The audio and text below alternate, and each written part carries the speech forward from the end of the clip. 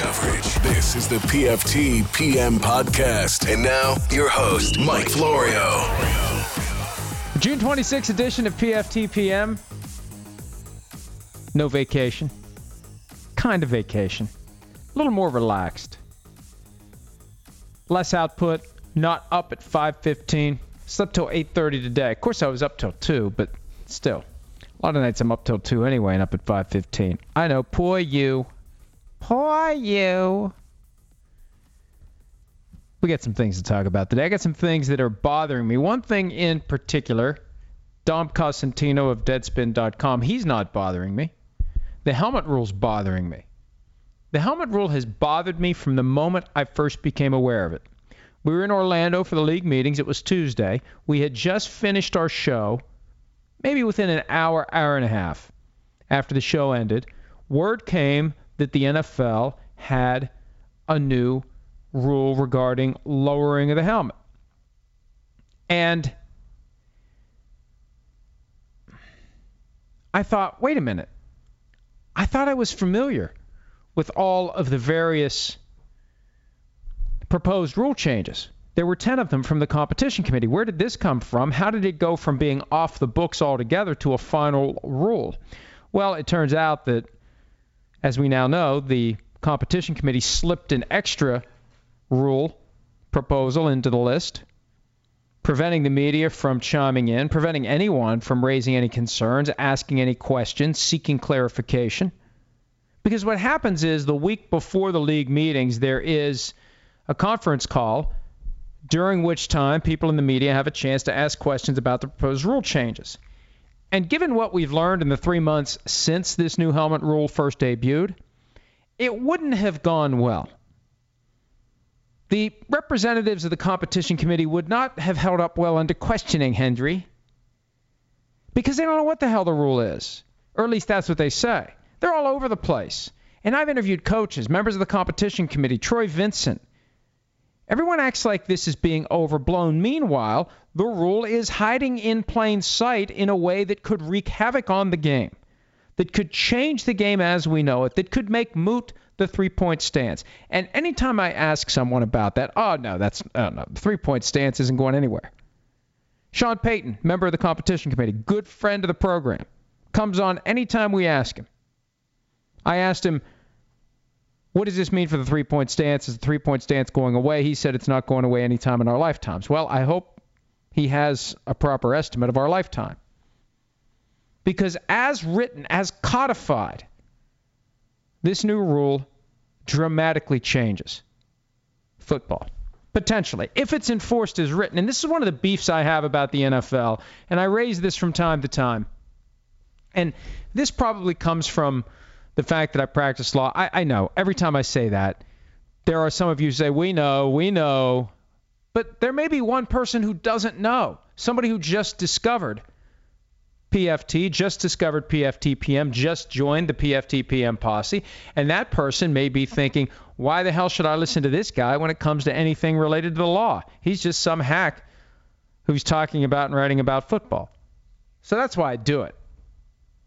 That's my official position. Anyway, I have a problem with rules that aren't reflective of reality.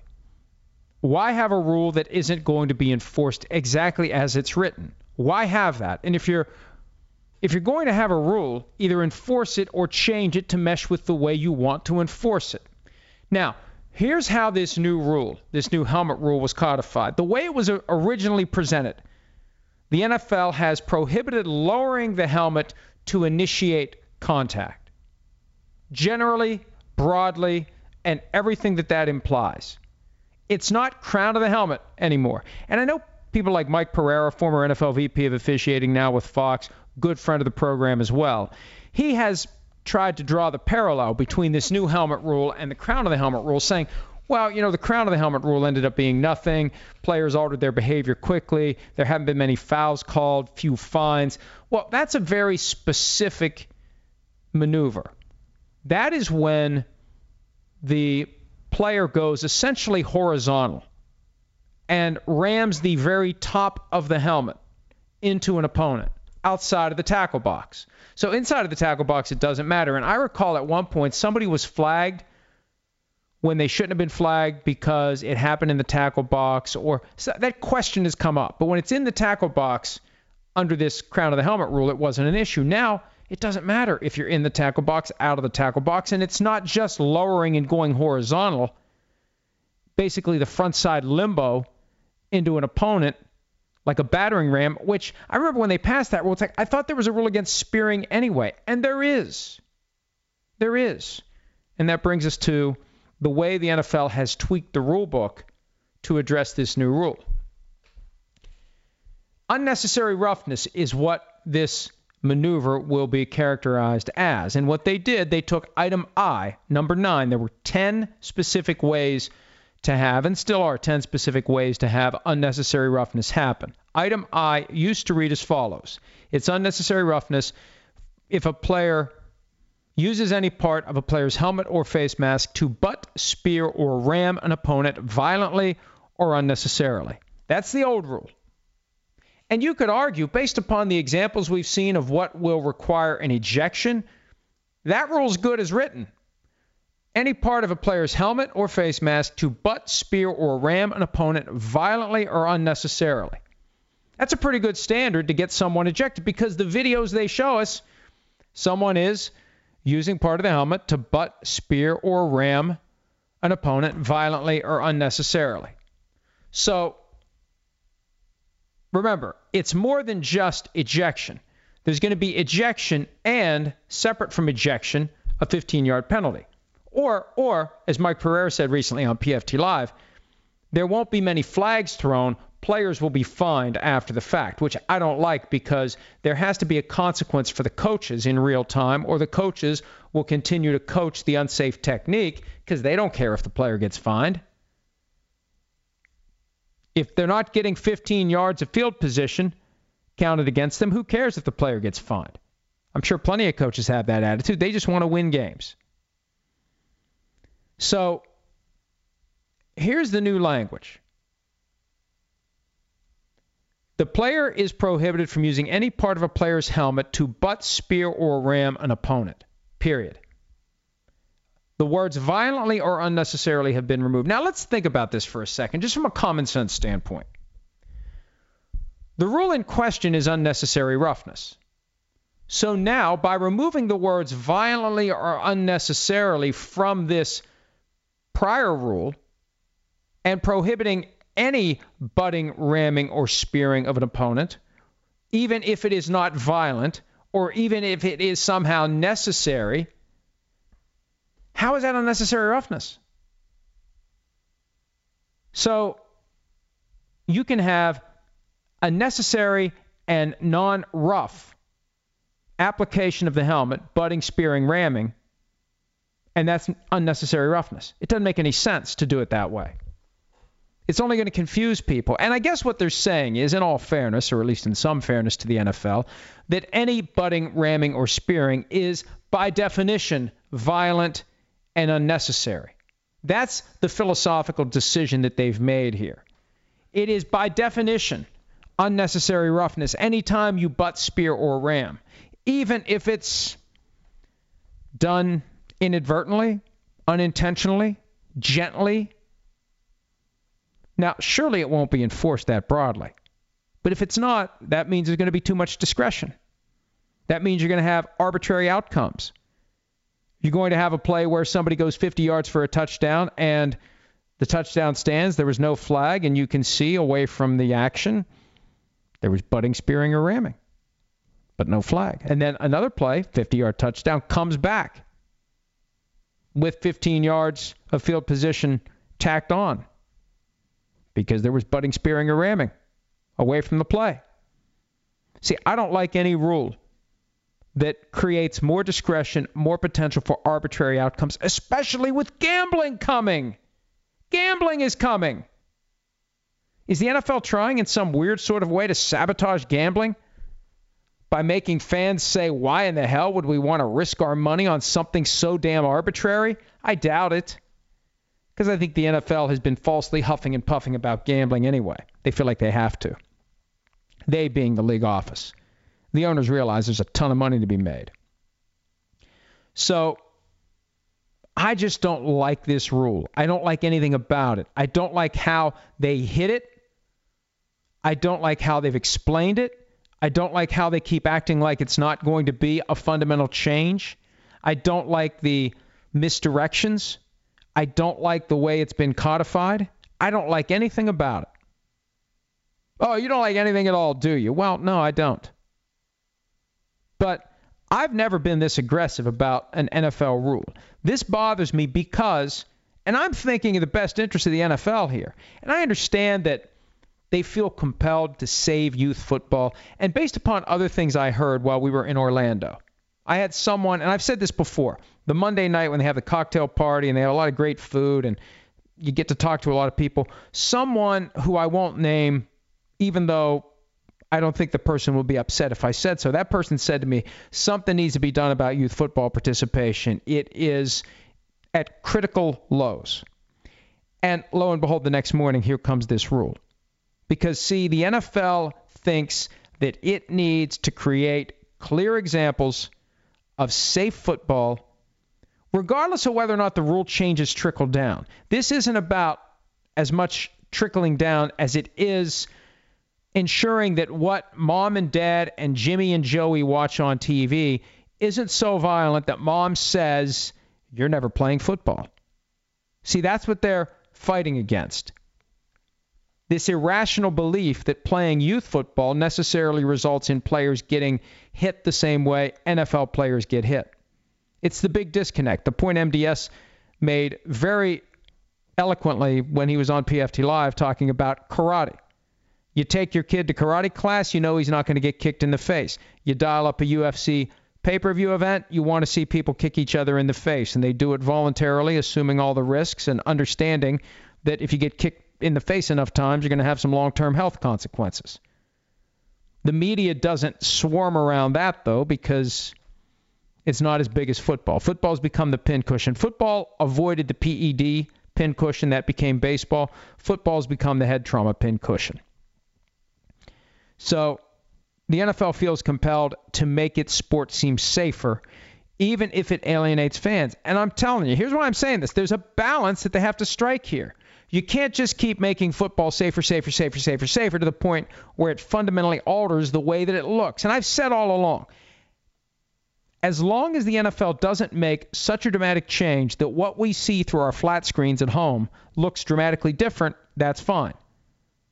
But if this becomes glorified two-hand touch, walkthroughs, with limited tackling, with limited roughness of any kind, unnecessary or otherwise, what are people going to do?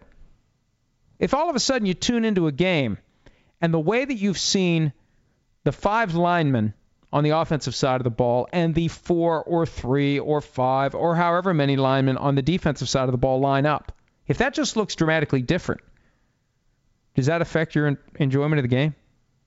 I remember back in 2000 when they came out with the funky new Revolution helmet from Riddell, and it had that weird face mask that looked like it was the product of a 5-year-old screwing around with a soldering iron.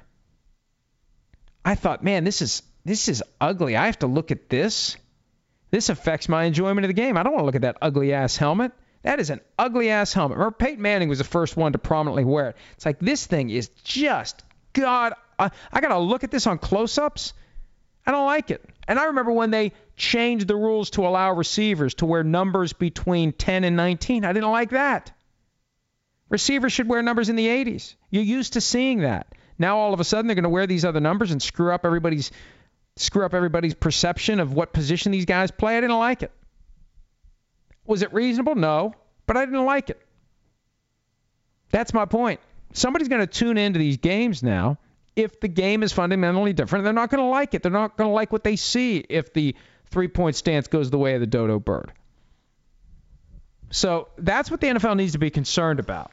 I think the NFL is unnecessarily obsessed with youth football participation because I still think there's going to be enough players. Between high school and college, there will be enough participants in football to allow football to thrive. I don't think football is going anywhere. but the NFL seemingly desperate, sufficiently desperate to salvage youth football, and maybe arrogant about the likelihood or lack thereof of a true competitor emerging. But I'll tell you what, at some point, they change the game enough. Somebody's going to say, I got $1 billion, $1.5 billion that I can invest in this endeavor. We're going to take on the NFL. And we are going to capture that same market share that is upset about players kneeling for the national anthem. I would say that, and I don't want to unfairly generalize, but my guess would be the same people who get upset when the players don't stand for the anthem are the ones who would most zealously crave old school football the way it used to be. Hit hard. Knock 'em hard. Because really, the leader of the band, the Pied Piper, who has been banging the drum as it relates to the anthem issue, that same politician has had public comments about football not being like it used to be. Not as rough and tumble as it used to be. Too many penalties. It's too soft. Remember we used to hear that phrase all the time, it's the wussification of America. And I used to say, will you please let me know when we're finally completely wussified? See, now that's out the window because everybody kind of gets to be the opposite of a wuss. You get to be tough. You get to say all sorts of coarse things because political correctness is a bad thing. It's bad. It's bad to think of how other people may react to our words. That's a bad thing. Anyway, stick to football, dumbass. That's me advising myself. I'm not calling you a dumbass. I'm suggesting some of you may think I'm a dumbass, but hey, as long as you listen, I don't care. You can think I'm a dumbass. I'll gladly be a dumbass if you listen to the podcast. If you're entertained by listening to a dumbass every day, good. All right, that's the thing I'm most pissed off about. What else is going on? Tony Romo says the Packers improved more than any other team this offseason. I mean, they've actually used free agency for a change. And if they have Aaron Rodgers for all 16 games, they're necessarily better. I'll probably end up picking the Packers and the Patriots to win the Super Bowl, or not win it, to be in it. One of them would win it, one of them would not. MVP odds have been revised. There's Aaron Rodgers. Oh, Aaron Rodgers. Chris Sims' favorite football player of all time, 13-2. Tom Brady, 7-1. Carson Wentz, 19-2. I like these full season odds. I like it so much better than one game at a time. How about Deshaun Watson at 20-1? He stays healthy? Interesting. The whole odds are posted at PFT. Andy Dalton at 100-1. I know that we're fascinated by those triple-digit to 1 bets. I wouldn't. Tyrod Taylor, 125-1. I wouldn't. Sam Bradford, 125-1. No. Gronk, 100-1. See, the problem is with pass catchers. If a pass catcher puts together the kind of season that would get him in consideration for MVP, the guy who threw the passes most likely will have an even better case. Right? That's why no receiver's ever been MVP. Because there's always a quarterback feeding that receiver the football. Some interesting names on here. Joe Flacco, 75-1. Don't bet that one. Alex Smith, 60-1. I mean, there's mainly names on here that I wouldn't bet. I like Patrick Mahomes at 55-1. Oh, I like that a lot. I think that I would be inclined, I guess for my entertainment purposes only, you can use this for what you will. If you want to, now I can say that. I don't feel compelled to say for entertainment purposes only, because if you're in a state where you can bet, then have at it. I kind of like Deshaun Watson 20-1. I kind of like Jared Goff a little at 22-1, depending upon how things go. I don't like Derek Carr at 28-1. I don't like Andrew Luck at 30-1. I don't like Dak Prescott at 30-1. I don't like a lot of these. I think Todd Gurley at 40-1 may be a good bet. Remember Antonio Brown got some buzz last year? But again, if he would have a big year, how does Ben Roethlisberger not win the thing? Ezekiel Elliott 50-1. That may not be bad. I think he can come back and have a big year. Fascinating numbers. And bets that I'm very intrigued by. What else is going on today? I love the story about Jeff Hostetler hitting Bill Belichick with a crossing route back in 1984. I think Tom Brady may be tempted to do that. Oops, sorry, coach. Slipped. Gene Steratore, officially with CBS, also will be a college basketball rules analyst. I continue to be convinced that the guys who left realized, now this is more Steratore and Terry McAuley, they realized, you know what, we're going to get squeezed to go full-time. We're going to have to give up our regular gigs. This is a way that we can still keep our side jobs and have the platform, maybe even a greater profile than they had, and maybe even make more money than what the NFL was paying them to be on TV. I don't think this continues. I just think every time one of the networks has an opening now, potentially a referee is going to retire. So, Steratore officially with CBS. NBC has not announced Terry McAuley. I can neither confirm nor deny that one. Jeff Triplett to ESPN. And, of course, Mike Pereira and Dean Blandino still at Fox. Mark Garrigus, 4 weeks after he said a dramatic turn is about to come in the Colin Kaepernick collusion grievance that someone was going to, quote, dime out, end quote, the NFL. Garrigus said that something is coming this week. I will just say stay tuned that next week there will be news on Cap and on Eric Reid. That's all I can say right now. I'm going to say as you're listening to this, there will be news next week. Now, is this the dramatic turn that was about to happen? 4 weeks later, I don't know what the expiration date on about to happen is, but I don't think a month counts, especially in this day and age, as about to happen. So I don't know what was going to happen. I don't know why it didn't happen, and I don't know whether it's going to happen this week. And that's pretty much everything that's happening in the National Football League as we work our way through the slow time. There's still a lot out there, though. There's still a decent number of items, and one item that remains wide open, the Jameis Winston case. Will he be suspended? When will we know if he is suspended? And what will the Buccaneers do if the reaction to the specific suspension letter is strong enough to get the Buccaneers to at least consider their options? Somebody made the point earlier today. I think I was on The Score in Chicago. If Jameis Winston had gone through all the things that he went through in college, post-Me Too movement, would he have ever been the number one overall pick in the draft? I don't think he would have been. So how much sticks to him now? And how much gets dredged up from the past? And I think the catalyst will be, or won't be, what's in the letter that the NFL sends to Jameis Winston. And I wouldn't be shocked if the end result, if there's a negotiated compromise between Jameis Winston and the NFL, that he takes a 3-game suspension, he doesn't appeal and expose the Keystone Cop/Kangaroo Court routine like Ezekiel Elliott did last year. If he just takes the 3 games and moves on, does part of his benefit become there won't be a letter? It'll just be announced as Jameis Winston and the NFL agreeing to this 3-game suspension. Because the contents of that letter, that could be the thing that starts a brush fire that gets Jameis Winston out of Tampa Bay, depending upon how people react to it. All right, time to answer your questions. Appreciate y'all taking time to come up with questions. Again, I know it's a slow time. I know you're doing other things. Enjoy the summer. Don't wish the summer away. I haven't seen a lot of those yet. Only X number of weeks. I see them primarily from official team accounts. And maybe the workers are just bored.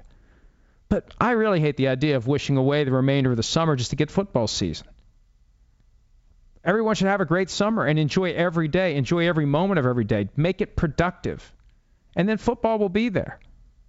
During the time of year where, things otherwise get kind of dreary and the leaves fall off the trees. And, enjoy this time. Be with your families. Read a book. Find a hobby.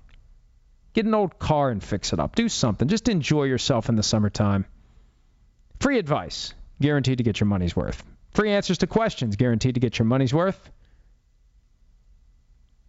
The CJ Newman, Mike, your kid is right. Maybe give some other guys a chance to get their questions read besides the PFTPM Posse account. That was an observation my son made the other day because I follow the PFTPM Posse account. Those are the ones that pop up first. Alex pointed that out. By the way, Alex will be back on Friday. I said to him, hey, you want to come on today? Nah, I'll wait for Friday. All right, fine, screw you. I didn't want to sit down and spend an hour with you either. I did. He just didn't want to spend it with me. He wanted to go work out. That's fine. Now he's playing with the dog. That's fun. We'll have him on Friday. PFTPM Posse. To be fair to the Posse, the vast majority of the questions asked from this account are gathered from the greater Posse. Any question that somebody wants asked is asked if they DM the handle. Okay, this is going back and forth. They're having a whole conversation here. Are there any questions, CJ Newman or PFTPM Posse? Here we go. Do you really think the new VP of PR for the NFL will bring the focus back to the game? Or because they placed another political person in that spot, do you see them continuing to be more polarizing and political? I think that the new PR executive, Jocelyn Moore, will use her political background to find a way to get politics out of football. And I think part of it will be squeezing media partners to get back to the game. Let's get back to the game. I'd love it if the NFL said, you know what, it's our fault that we're talking about the national anthem because we screwed the pooch 9 years ago when we decided to make players props in our effort to wrap the shield in the flag. And then we clumsily drafted a policy that allows them to not stand for the national anthem. And then when Colin Kaepernick wasn't standing for the national anthem, we stupidly said players are encouraged but not required to stand, that we should have at that point did what the NBA did and went straight to the bargaining table with the NFL Players Association and gotten an agreement that all players will stand. Now, 2 years later, the players understand the value of what they'd be giving up if there ever was an agreement to that effect. I don't know how Jocelyn Moore makes that go away. And just because somebody has extensive political experience doesn't mean that that person isn't suited to handle the NFL job. That's not my point. But it does suggest a certain approach. That political operatives behave a certain way. That win-win is harder to come up with. I have to win and you have to lose. And that's the only way I win. I can't win unless you lose. That's how politics go. And I hope that Jocelyn Moore has evolved past that during her time with the NFL. And I hope that she didn't have anything to do with the new anthem policy or this Laurent Duvernay-Tardif rule, decision, whatever, to not let him put MD on the back of the jersey. Those aren't very good decisions. But she was already working for the NFL, so I assume that, number one, if she's working for the NFL, and number two, if they think enough of her to make her the new executive in charge of PR, unless she was out there saying, don't do it, don't do it, don't do it, and they did it, and they realized to hire the person who said, I told you so, that means her fingerprints are all over those decisions, and that doesn't bode well. But I don't know that at this point. Well, why don't you find out? Oh, maybe I will. All right, what else do we have? PFTPM Posse. Could the best way for innocent players to work the personal conduct policy be not reporting accusations against themselves to the team in the league so they hopefully get a short suspension for failure to report rather than 6 plus or minus games for violence like Ezekiel Elliott did? Now, this assumes that it's true that Jameis Winston is getting a 3-game suspension for failure to report. I've seen multiple reports suggesting that that is, how we say, kooky talk. That was, and I tend to think that this is the way it went. They leaked the news to a favorable media personality in Tallahassee who put out there the 3-game suspension, and it would be for failure to report.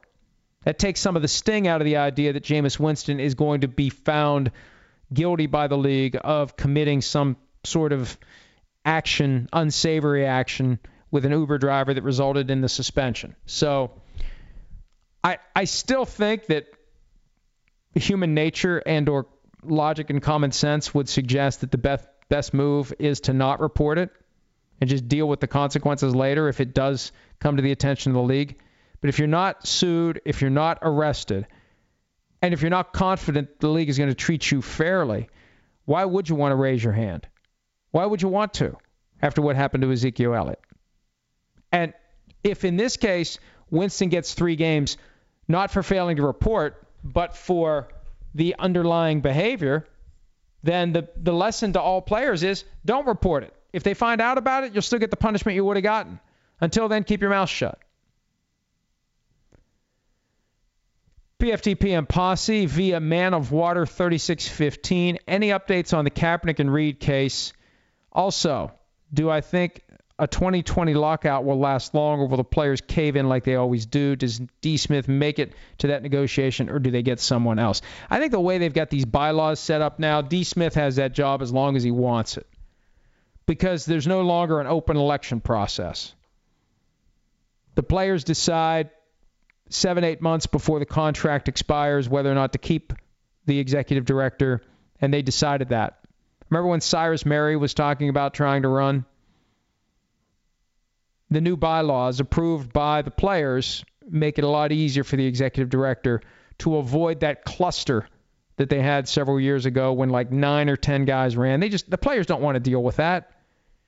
If the players aren't happy with the executive director, then they'll go out and find a candidate or two to run against him, and that's that. But they're not going to just let it be open to anybody who wants to just stir things up.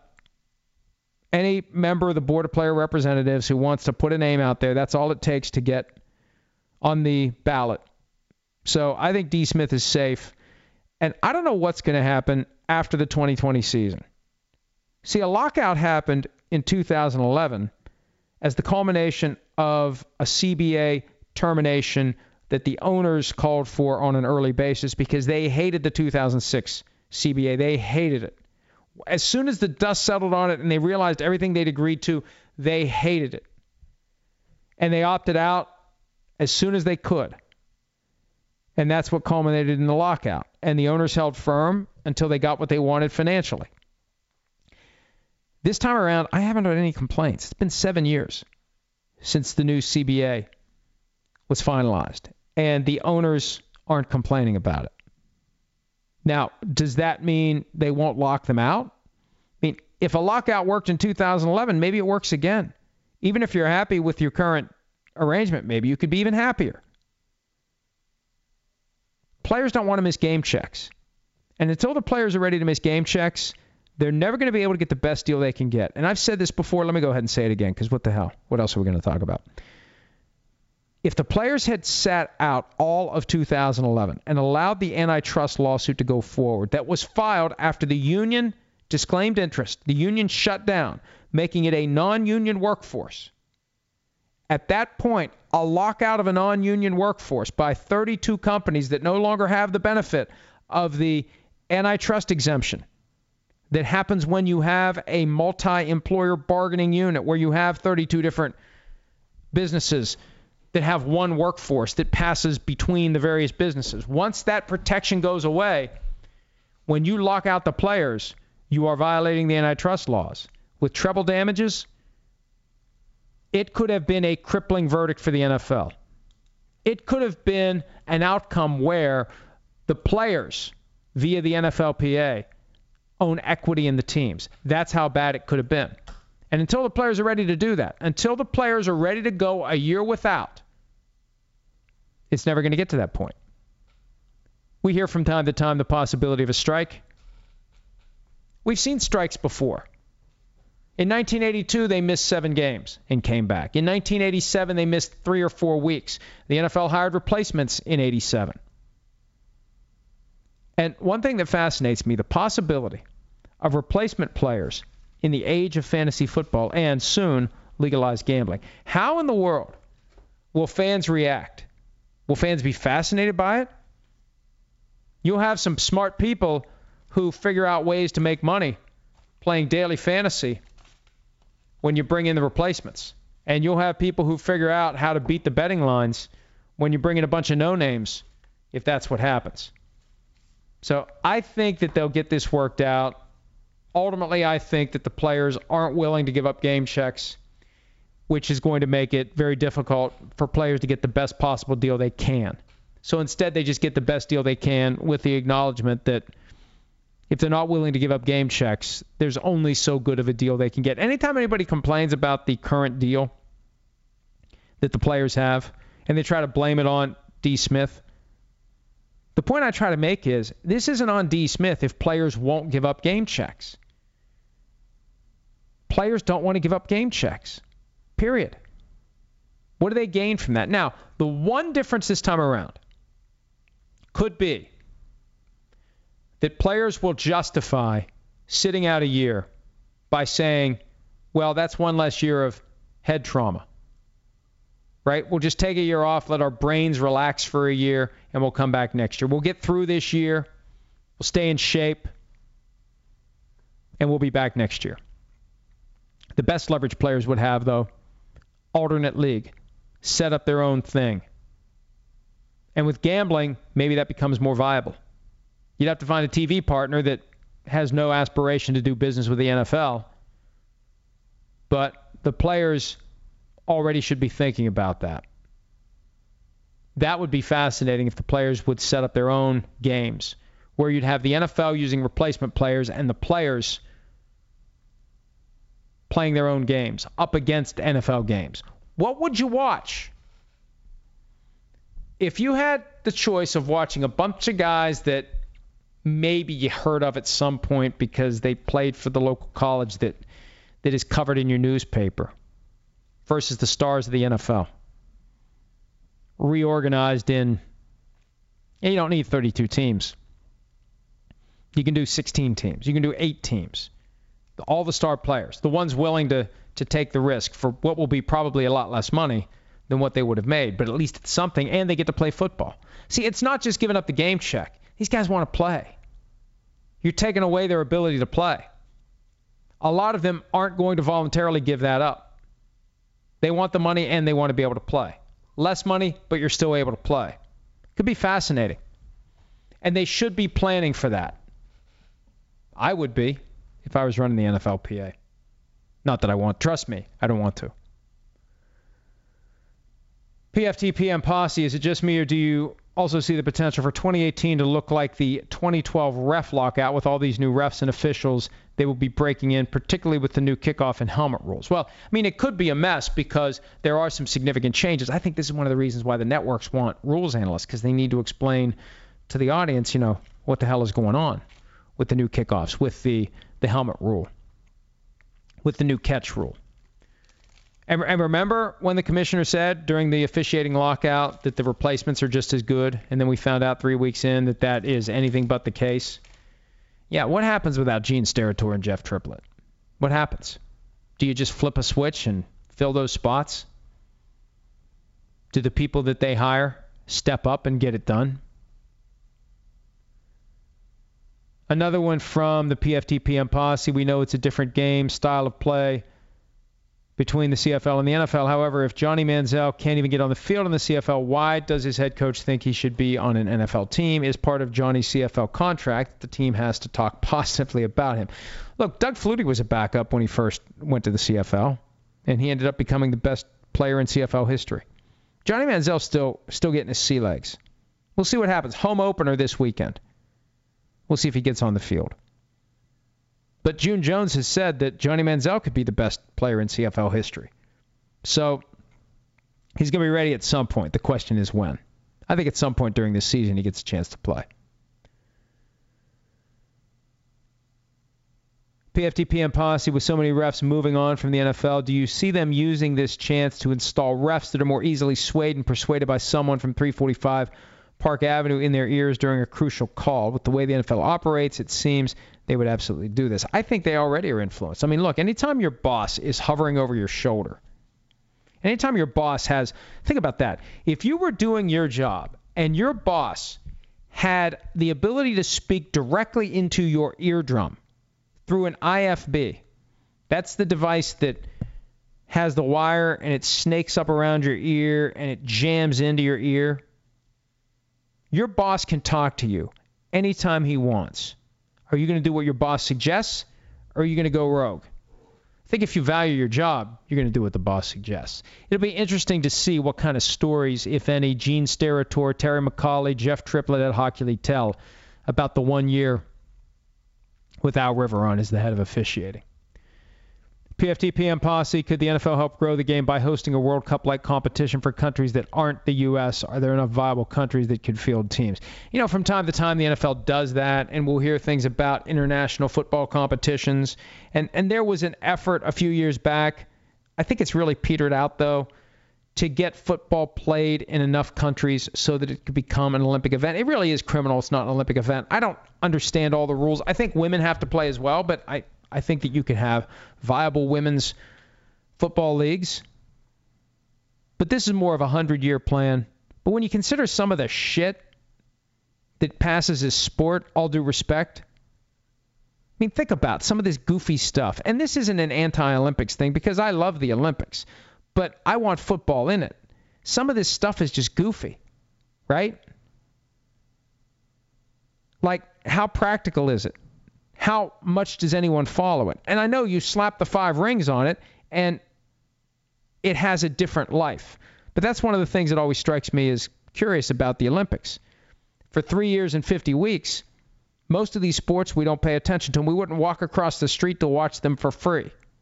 But you call it the Olympics, you tie national pride up into it, and these great stories of kids who have given so much and toiled in anonymity for those 3 years and 50 weeks, all for the opportunity to shine during that 2-week window. I just think football should be part of it.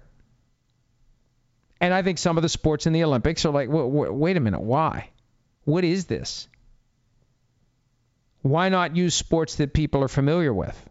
And I understand the United States would destroy whoever shows up to take us on, but who would even be playing in it? It wouldn't be NFL players. They're not going to shut down training camp. And sometimes the Summer Olympics are in September. It's not going to be college kids. I don't know who it's going to be. People from the AAF and the XFL.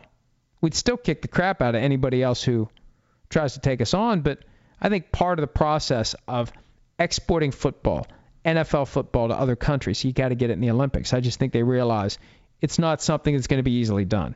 I think they've realized the best way to spread the sport globally is to play globally and hope that enough kids start playing. And see, they got enough issues with kids not playing football in America. I think that's kind of taken a front seat to the idea of getting more youth football participation in other countries. So, and again, just to be clear, I am not ripping the Olympics. I'm trying to make a point by pointing out that some of the events are just like, why? And if there are events that you look at and you say, why isn't football in there? I think it should be. PFT PM Posse, why aren't there more specialists in the Hall of Fame? Obviously, there are only 5 spots a year, but guys like Ray Guy, Brian Mitchell, Gary Anderson should really have a spot. Could we see an exemption every few years to add a specialist? I mean, guys do get in. Adam Vinatieri's going to get in. Jan Stenerud's in. Ray Guy's in. Yeah, I think that enough get in. Because even the best specialists, right? How many of them are true game changers? Vinatieri, yes. Stenerud, yes. Ray Guy, yes. There aren't many others who truly change a game and tilt the field in their direction. PFT PM Posse, with the evolution of how the NFL is being broadcast to include Amazon and Yahoo streams, will we ever see a time when we can watch the game with our team radio announcers synced up to the broadcast? Listening to Paul Allen during Vikings games would be amazing. I don't know. I assume at some point the technology would get to the point where it all gets properly synced up. And the latency issue, I think, will be driven away by gambling because eventually they're going to want people to sit on their couch and punch the button at the right time and bet and not have a 10-second, 15-second delay. You don't want to cut down the window of opportunity for someone to bet on the next play if there is micro-type betting. That change in technology, I think, would then potentially lead to a point where you can pick the audio to go along with the video. Paul PJ5, you always say the NFL awards show is poorly timed, but I think the NBA is worse. Took place last night, almost 2 weeks after the finals. Why don't sports leagues do it a week or so after the season? Yeah, hockey did that, right? See, you need an event that gets everybody together. And the night before the Super Bowl, that's a good time to get everybody in town. But by the time we get to the night before the Super Bowl, nobody gives a shit anymore about the MVP. We're thinking about who's going to be the MVP of the Super Bowl, not who was the MVP of the regular season. So I was one of the ones who said there should be an awards show, but I don't think it should be the night before the Super Bowl. The problem is, how do you get everybody to show up to something that you hold, the Wednesday night after the season ends, or middle of the week at some point in January, especially when you have guys who are still playing. And a lot of guys still playing. Because at least by the time we get to the night before the Super Bowl, it's been pared down to the last two teams. Let's see what else is going on here.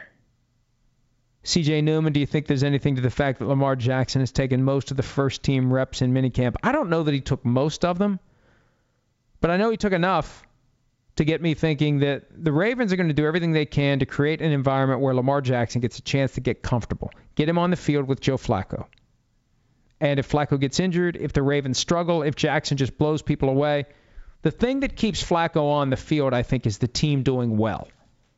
Reminds me of 1995 when Neil O'Donnell was the starter in Pittsburgh and they were using rookie Cordell Stewart in the slash package. If O'Donnell had stunk, or if the team had stunk, I think at some point they would have put Cordell Stewart under center. And remember, it's an entertainment business. And Baltimore fans haven't been very entertained by the Ravens offense. And they're trying to make the offense better. And I think they really wanted Lamar Jackson. They were thinking about taking him in the middle of the round. They ended up taking him at the bottom of the round, trading back. They're very happy with Lamar Jackson. And there could be a lot of people who regret not pouncing on him when they had the chance. Reverend Markworth, why does the NFL drag its heels so regularly on dealing with accusations against players? Do they hope things go away, or do they like holding them over the players' heads for some other reason? Or some other reason. I think it's another reason. I just think it's a deadline-driven industry. It's a deadline-driven world, and there are no deadlines. The NFL doesn't have any deadline. They can take as much time as they want. So I think a lot of times you get over-analysis, you get paralysis, you take some time to think about it. Let's talk to this one last person. And because there isn't a ticking clock, things get delayed. Now, I think ideally they want to get these things wrapped up before the start of the season. They did that with Ezekiel Elliott last year. I think it's going to happen with Jameis Winston. I'd said that even before we found out Jameis Winston was facing a suspension. You don't want to let this linger. You want to either have it concluded with no suspension, or you want to have the suspension implemented. But the fact that there's no deadline allows the NFL to take however much time it wants. Shake and Blake 95, which quarterback is on the hottest seat this season besides the obvious Joe Flacco? Let me pull out my handy-dandy NFL record and fact book. When I get a broad question like that, I like to look at the configuration of all 32 teams. Hot seat veteran, Ryan Tannehill, although David Fales is the backup option. I think Tannehill gets the full season. Some of these guys who have rookies behind them, like Josh McCown, it's not a hot seat if you know it's inevitable you're going to get benched. A.J. McCarron in Buffalo. I don't know about Tyrod Taylor in Cleveland. They act like they want Baker Mayfield to play. Blake Bortles seems to be in a good spot with the Jacksonville Jaguars. Hot seat quarterbacks. I think a lot of guys are in pretty good shape, right? Carson Wentz, Nick Foles is a different issue altogether. Eli Manning, who plays if Eli Manning stinks it up? Yeah, I don't see beyond Flacco and Tannehill, although, again, I don't think Tannehill gets the short hook during the season. I mean, Sam Bradford, if he's the starter, he's got to worry about Josh Rosen. So I think you hit the nail on the head with Flacco. But again, anytime you got a first-round rookie, you got to at least think that the incumbent is feeling some heat. Paul PJ5, do you think the Madden people make the ratings so low to start the game so people rely on the roster updates every week? I don't know. One thing that happens with Ultimate Team, though, there's a shitload of 99s that are available in the final couple of months of the life cycle of the Madden game. I think just to get people to keep playing. Because you've been waiting for those 99s for so long. And then you play online and you get the crap kicked out of you because everybody's got 99s all across the roster. The actual 99s for 2019. I always get that wrong. Madden 19. The 99 ratings will be unveiled on Wednesday. Oh, and I already know who they are. They're embargoed. We'll post them at PFT. I'm not surprised by them. And again, those are the base 99 ratings, and it will change throughout the season. And if you play Ultimate Team, it doesn't matter because they have like 20 different ratings. They'll have a card for a guy who's a 65 and a 75 and an 85, and they do that with all the past players. They have the legends. They have the Ultimate Legends. It really is just a multi-decade collection of players, and I still want the Chris Sims 99. I've been working on them to make a Chris Sims 99. Maybe they will. Recliner QB, if the Steelers and Le'Veon Bell are unable to reach a deal, would it benefit him to show up for training camp so he could be as ready as possible for his impending visit to free agency after the season? Yes and no. I've made the argument recently that if they don't do the deal by July 16, maybe there is a benefit to showing up and getting ready to go week 1. But you know what? Does anybody think less of Le'Veon Bell because he wasn't great at the start of last season? No. So if you're ready to go and take a huge workload right out of the gates, are you increasing your opportunity to suffer the kind of injury that keeps you from getting paid next year? Yeah. And I think also, if you are going to take an aggressive position in negotiation and you want the team to realize that you meant what you said, you got to stick to your principle. If you say, hey, we don't get a deal done by July 16, I ain't showing up until Labor Day. You got to follow through with it. Now, remember, there's always a chance that the Steelers would rescind the franchise tender before he signs it. Kevin Colbert, the team's GM, when he was with us at the league meetings, he said they wouldn't rule that out. They can't rule out anything. I remember last year thinking, hey, if James Conner, then rookie out of Pitt, great fan favorite, overcame cancer during his college career, if he comes out and does everything he needs to do, maybe they do rescind the tender in late August. Because I tell you what, Le'Veon Bell have a hard time getting paid $14.5 million for 2018 if he lands on the open market while all the other teams have the hay in the barn. Recliner QB, what would the lawyer reasons potentially be for Mark Garrigus delaying his reveal of a dramatic turn in the Kaepernick-Reed case for basically a month or more? Look, I don't know what the lawyer reasons would be. Here's the real world reasons. Whoever it was that was ready to dime out the NFL got cold feet. Maybe that's one of the reasons. Or maybe they strategically teased it a month in advance just to make people nervous. I don't know. But I remember saying at the time, this is an important development because either there will be a dramatic turn that causes us all to say, holy shit, or Mark Garrigus has written a check that he's not going to be able to honor. So now he's written a second check. We'll see if either one honors or if either one goes bouncing down the street. The Impact 99, are the Texans the favorite in the AFC South this year because of sheer talent? Do they have the most pressure because of that player group? I think they got to keep their guys healthy. That's the key. If they can keep their guys healthy, the sky's the limit for the Texans. Deshaun Watson, DeAndre Hopkins, J.J. Watt, Whitney Merciless, Jadeveon Clowney, Tyrann Mathieu. Are you kidding me? But they have to keep those guys healthy. On paper, though, they should be pretty good. But will they be healthy? The C.J. Newman, Josh Rosen, or Sam Bradford for day one? I think it's going to be Josh Rosen. I don't think Sam Bradford can stay healthy enough to get to day one. If you mean day one of the regular season. On Tour Forever asks, why would the Steelers want to sign Le'Veon Bell to a long-term contract? It doesn't make any kind of financial sense. Well, it all depends upon what you get him for. See, last year it would have been easier to put together what's needed to get him signed to a long-term deal because, for 2017, $12.1 million, for 2018, $14.5 million, there's your starting point. $26 million fully guaranteed right out of the gates. How much more does he want over top of that? Who knows? Now this year you got $14.5 this year. Next year, how do you value next year? The franchise tag next year is quarterback money. So they're not going to give him $14.5 plus $25. They're not going to give him $39.5 million over 2 years, fully guaranteed. And because the Steelers love their rules. They set up their own rules. They don't do any full guarantees beyond the first year of the contract. They won't renegotiate non-quarterback deals with more than a year left on them. They won't negotiate once the season starts. Well, with Le'Veon Bell, they won't be able to at all. As of July 16, the window closes forever. But They need to ask themselves, what does it take to get him to sign? Are we willing to pay that and have this guy long term, or are we willing to take him for one more year, chew him up, spit him out, and let someone else take him next year? That's the decision they have to make, strategically and philosophically. At The Real Forno, you mentioned whenever people ask about the NFL making marijuana legal, the NFLPA would have to give up something, assuming it does become reality. What do you foresee the owners wanting in return, maybe an 18-game regular season?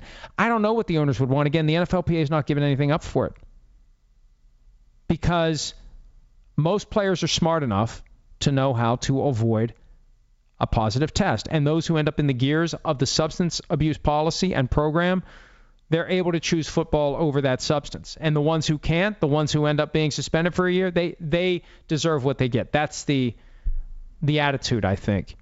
And that's why players generally aren't going to give up anything to get the permission to do something that any player who is smart can already do. At Tree True, did Joe Banner get a Super Bowl ring? I doubt that Joe Banner got a Super Bowl ring. There's plenty of friction between him and the Eagles. Although they are giving out plenty of Super Bowl rings. I saw that Ron Jaworski got one, and apparently Jaworski has a job with the team. The way that Ed Werder's tweet read, it felt more gratuitous than perfunctory. But they gave John Dorobos a ring. He doesn't play for them anymore. They gave the executive assistant to Chip Kelly, to the head coach, fired by Chip Kelly, a ring. They're giving a lot of these rings out. At some point, doesn't it cheapen it? If you're a player, if you're somebody who actually was involved, and they're giving out these rings left and right, at some point, don't you say, hey, man, what the hell? I thought this was a big deal to get a ring. So I doubt that Joe Banner's getting a ring. I doubt it. And if he had gotten one, we probably would have heard something about it by now. One more before we go. Oh, my God, it's been an hour. This is supposed to be the slow time. On tour forever. At what point do you think we'll go to an 18-week NFL season with 2 byes for each team? Seems as much of a no-brainer as allowing all 53 players to suit up each week. Remember they did that in 1993. I think it was just 93. 2 byes, 18-week season. I still think the NFL at some point is going to try to get an 18-game regular season. Not 18 weeks, 18 games. I still think that's coming. And I think gambling creates an even greater incentive to do it. But it's the players who have to come forward and say, we'll do this. Here's what we want in return. We want more rosters. We want more game day players. And don't rule out the possibility of a rule that would have 18 regular season games, but a limit for each player of 16 regular season appearances. Don't rule that out. That's been percolating for the past few years quietly, but it's there. And don't be shocked if it happens. At Danes Larry, would you use social media if you weren't in this industry? Probably not. Probably not. I don't know. Probably not. I don't use Facebook much at all. I don't know why I even have an account. And PFT doesn't really do all that much with Facebook. Twitter's become our thing. It just fits us. So Instagram, we got a couple thousand followers. I use that for fun. Twitter's been the way that we've really helped get the word out. I don't know that I'd be involved with Twitter if we weren't in this business, but there's no way of knowing. Here's one thing I know. This is it for today's edition of the PFT PM podcast. We hope to have Amy Trask tomorrow on the PFT PM podcast. Thursday, Peter King. Friday, Florio Jr. as we wrap up the week. He's his second appearance. He said he'll do it on Fridays. We'll see. We'll see if I can get him for number 2, and we'll see if we can get him beyond that. For now, check us out at ProFootballTalk.com. Thanks for some of your time. We'll do this again tomorrow. You can find the PFT PM podcast on Art19, Apple Podcasts, Stitcher, and Google Play. If you like what you hear, and you will, subscribe for automatic downloads. Leave a rating and review. That'll help new listeners find our show and push us up the charts. Search PFT PM for your evening update from Pro Football Talk.